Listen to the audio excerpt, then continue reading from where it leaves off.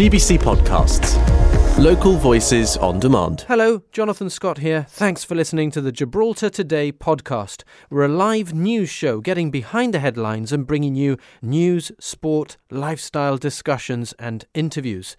For me, a real highlight on Tuesday was the positive story about public servants being recognised for going beyond the call of duty. We spoke to Edgar Lopez and Simha Belilo. The Nautilus Project told us what a new international treaty means for local conservationists, and we got to know GBC's new weather providers, the Met Office. But we start now with the most controversial topic of the day, the Gibraltar flag not being featured in any media coverage of the European Cricket League in Malaga. Politics and sport again. Athlete Liam Byrne has been there before. The first time round in 99 I was a lot younger, so I suppose I like the bravado to see things through fully. I was a little bit more intimidated by the whole situation, and I suppose I didn't feel like I had the full backing of I suppose maybe the association. It was kind of like the ball was put in my court, like it's up to you do what you want. And like I said, I was 23, I turned 24 at the games. And the only thing I could do was nonchalantly walk across where the camera was in the closing ceremony with my Gibraltar tracksuit, and it had Gibraltar across the back of the tracksuit, and I stood back to the camera, and Gibraltar appeared on the main screen, which was on the live feed on National Spanish Television as well. So, that was just the little piece that I could do then. But then second time in 2018 you went 2018, one step further. 2018 I was a little bit older, and quite a bit older, and not as fast. Thanks for the props. Not as fast anymore, hence running with the Masters. And obviously we had a number of athletes that were going to go to this competition, the rest of whom all boycotted, which they're entirely in their right to do so. So they decided rather than, have to compete under these circumstances where your flag wasn't treated equally to other people's, they thought, well, I'm not going. But you thought, like, well, hang on, there's an opportunity here. Well, it was a combination of factors, really, because in their case, obviously, they felt strongly, they felt insulted, and they felt that, that if we're not going to be treated fairly, then we're not going to go at all. And I completely understand their point of view, and I respect it in its entirety. My point of view, though, was somewhat different. I thought it was definitely an insult to us. It was an insult to Gibraltar, for sure.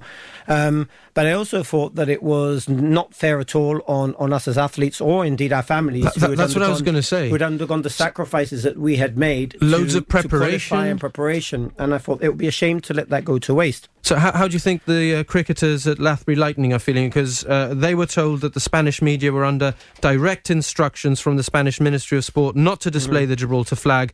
The president of the Gibraltar Cricket Board, Mark Garrett, has told GBC they're working towards finding solutions ahead of the European country cricket tournament to be held in Spain in September. But how must the athletes be feeling who ultimately are there to play sport first and foremost? Well, I mean, obviously I can't speak on their behalf, and nor can I decide what posture local cricket takes on this situation. I mean, that's entirely up to them.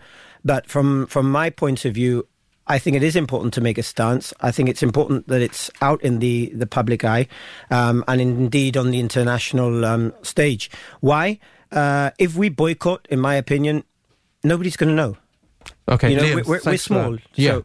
So you need to. We need to project. And therefore, if we take a stance, if someone brings out a flag, even if members of the public go and support, and they bring out their flags, and we show where we're from, and we go and we represent, and then we do our best in the competition as well, try and go as far as we can in that competition, I believe that helps put us on the map. I know that the Spanish will make a hullabaloo over it as well, 100%.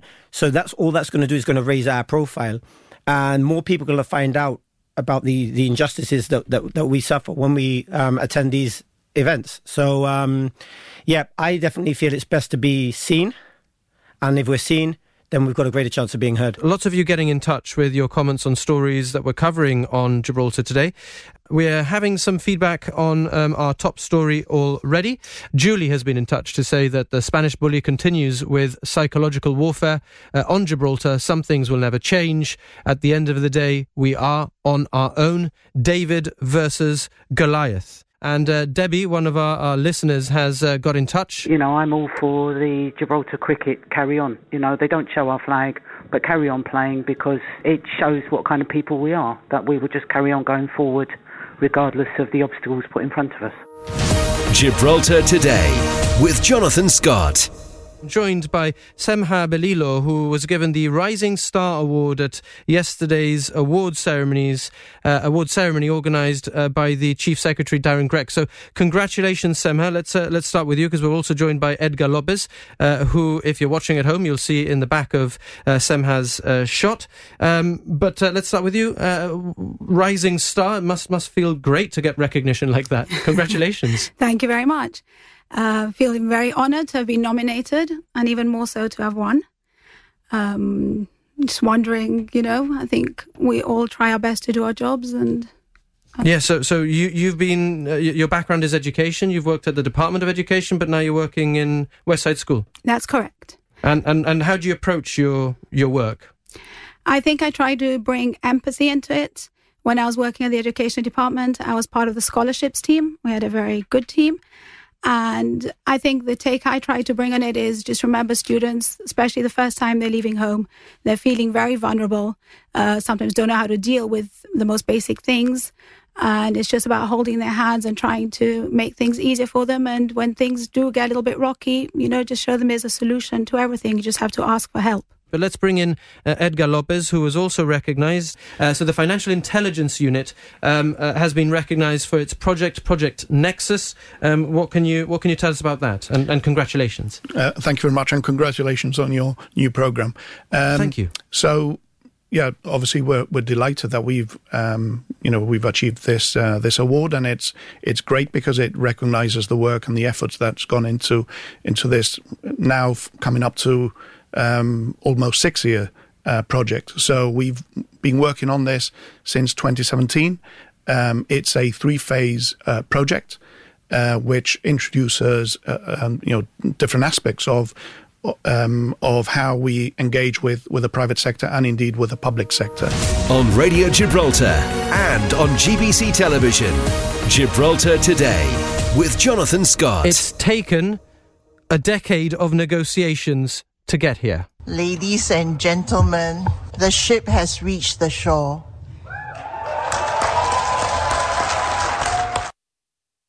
A beautiful moment for conservationists.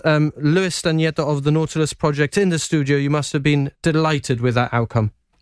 Yeah, it's great news. For a long time, the high seas have been unprotected. They've been basically the frontier of our planet, and they've been exploited. And now this new agreement at least puts a framework in place where we can now hopefully get this ratified and then implemented locally, and then we can start protecting a species outside of local territorial waters.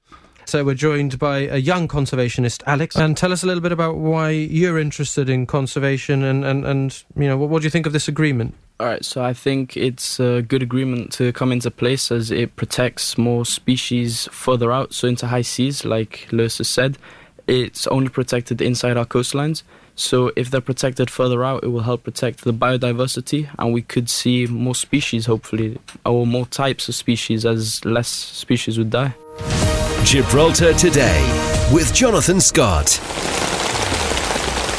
Levante or Poniente, it's always a big question, and the people who are going to help us to understand that are now joining us in the studio. Principal meteorologist Christopher Burton is part of a team that's taken over that responsibility. Chris, the weather's big news always, isn't it? Good afternoon. Yes, it always is. It is anywhere in the world, but I think in particular here in Gibraltar, we have that unique wind. Levante or Poniente has a big impact on the weather conditions here, and in particular for those who are trying to fly out from the airport, it can have a huge impact on whether we get out or not. So Levante, Poniente, rain or shine, just two of the questions that you guys ask yourselves. Tell us a little bit about how you approach the day? It's an early start, isn't it, for you? Yeah, so we start at 5:45 in the morning, so a nice early start for us, and that is basically to look at all the computer model simulations of the weather for the next few hours and days, and combine that with what's happening outside the window and making those changes based on that, and also for the unique geography of Gibraltar. So the rock has a really big impact on the weather conditions here. Thanks for listening to those highlights from Gibraltar Today. I'm Kelly M. Borge, the show's producer. We're live on Radio Gibraltar Monday to Friday from 1 to 2, getting behind the headlines. And you can catch up here whenever you like. Until next time, have a good one. GBC Podcasts. Local voices on demand.